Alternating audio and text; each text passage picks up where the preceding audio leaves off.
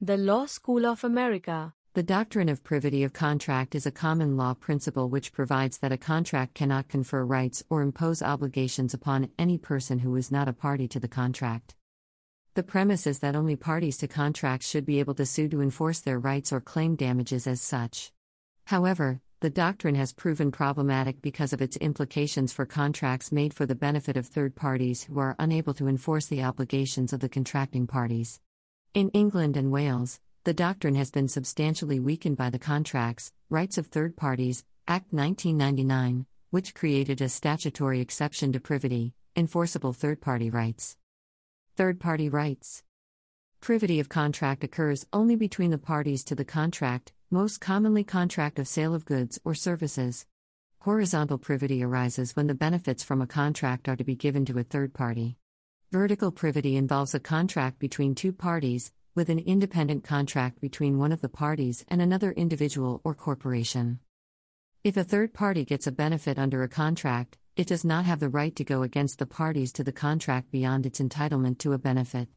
An example of this occurs when a manufacturer sells a product to a distributor and the distributor sells the product to a retailer. The retailer then sells the product to a consumer. There is no privity of contract between the manufacturer and the consumer. This, however, does not mean that the parties do not have another form of action. For instance, in Donahue v. Stevenson, a friend of Ms. Donahue bought her a bottle of ginger beer, which contained the partially decomposed remains of a snail. Since the contract was between her friend and the shop owner, Mrs. Donahue could not sue under the contract, but it was established that the manufacturer was in breach of a duty of care owed to her. Accordingly, she was awarded damages in the tort of negligence for having suffered gastroenteritis and nervous shock. History. Prior to 1861, there existed decisions in English law allowing provisions of a contract to be enforced by persons not party to it, usually relatives of a promisee, and decisions disallowing third-party rights. The doctrine of privity emerged alongside the doctrine of consideration, the rules of which state that consideration must move from the promise. That is to say that if nothing is given for the promise of something to be given in return, that promise is not legally binding unless promised as a deed. 1833 saw the case of Price v. Easton, where a contract was made for work to be done in exchange for payment to a third party. When the third party attempted to sue for the payment, he was held to be not privy to the contract, and so his claim failed. This was fully linked to the doctrine of consideration and established as such, with the more famous case of Tweddle v. Atkinson. In this case, the plaintiff was unable to sue the executor of his father-in-law, who had promised to the plaintiff's father to make payment to the plaintiff, because he had not provided any consideration to the contract. The doctrine was developed further in Dunlop Pneumatic Tire v. Selfridge and Company Limited through the judgment of Lord Haldane. Privity of contract played a key role in the development of negligence as well. In the first case of Winterbottom v. Wright, 1842, in which Winterbottom, a postal service wagon driver, was injured due to a faulty wheel, attempted to sue the manufacturer Wright for his injuries. The courts, however, decided that there was no privity of contract between manufacturer and consumer. This issue appeared repeatedly until McPherson v. Buick Motor Company, 1916, a case analogous to Winterbottom v. Wright involving a car's defective wheel. Judge Cardozo, writing for the New York Court of Appeals, decided that no privity is required when the manufacturer knows the product is probably dangerous if defective. Third parties, for example, consumers, will be harmed because of said defect, and there was no further testing after initial sale. Foreseeable injuries occurred from foreseeable uses. Cardozo's innovation was to decide that the basis for the claim was that it was a tort, not a breach of contract.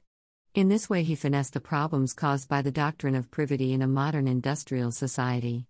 Although his opinion was only law in New York State, the solution he advanced was widely accepted elsewhere and formed the basis of the doctrine of product liability. Exceptions. Common law exceptions. There are exceptions to the general rule, allowing rights to third parties and some impositions of obligations. These are collateral contracts, between the third party and one of the contracting parties. Trusts, the beneficiary of a trust may sue the trustee to carry out the contract. Land law, restrictive covenants on land are imposed upon subsequent purchasers if the covenant benefits neighboring land.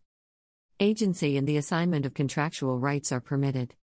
Third-party insurance, A third party may claim under an insurance policy made for their benefit, even though that party did not pay the premiums.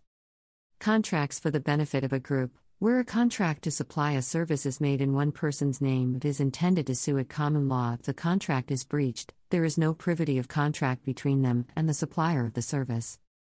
Attempts have been made to evade the doctrine by implying trusts, with varying success, constructing the Law of Property Act 1925 S.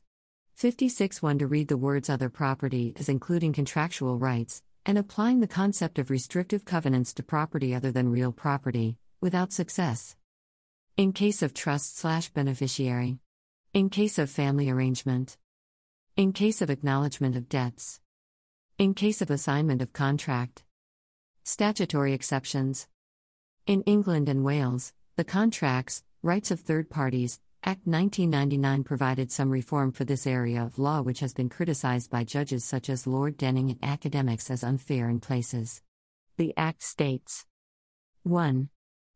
Subject to the provisions of this Act, a person who is not a party to a contract, a third party, may in his own right enforce a term of the contract if a. The contract expressly provides that he may, or b. Subject to subsection 2, the term purports to confer a benefit on him. 2. Subsection 1b does not apply if on a proper construction of the contract it appears that the parties did not intend the term to be enforceable by the third party.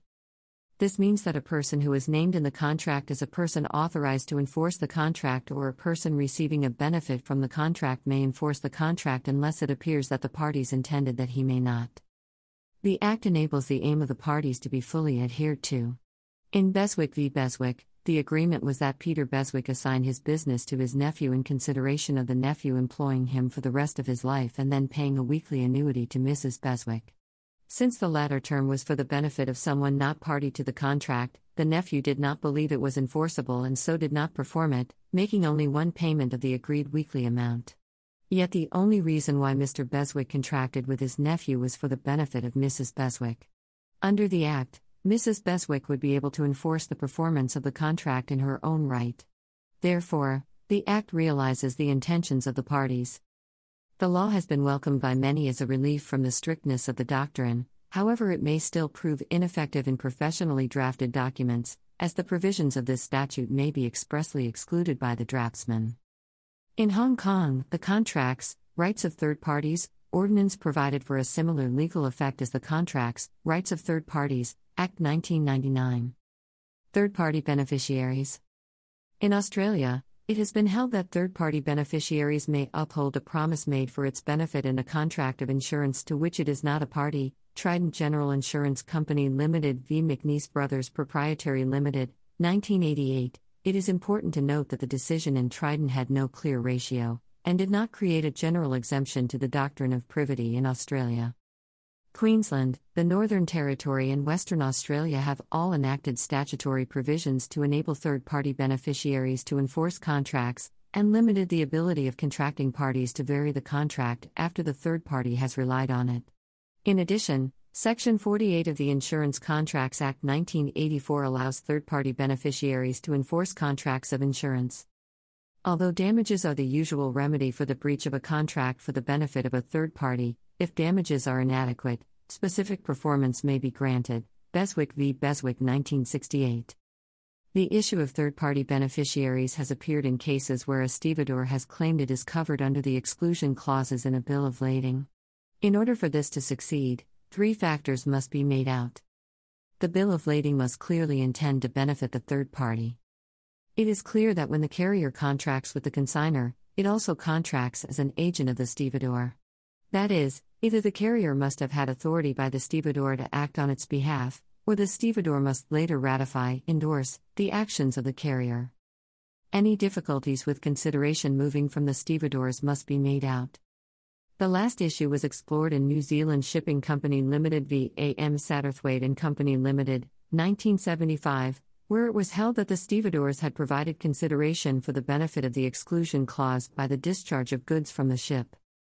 New Zealand has enacted the Contracts Privity Act 1982, which enables third parties to sue if they are sufficiently identified as beneficiaries by the contract, and in the contract, it is expressed or implied they should be able to enforce this benefit. An example case of not being sufficiently identified is that of Field v. Fitton, 1988. The Law School of America. The content used in the podcast is licensed by the Wikimedia Foundation Incorporated under a Creative Commons Attribution, Share Alike license. The text has been modified for audio. The content of these podcasts is for informational purposes only and do not constitute professional advice. These podcasts are not associated with the Wikimedia Foundation in any context. The Law School of America.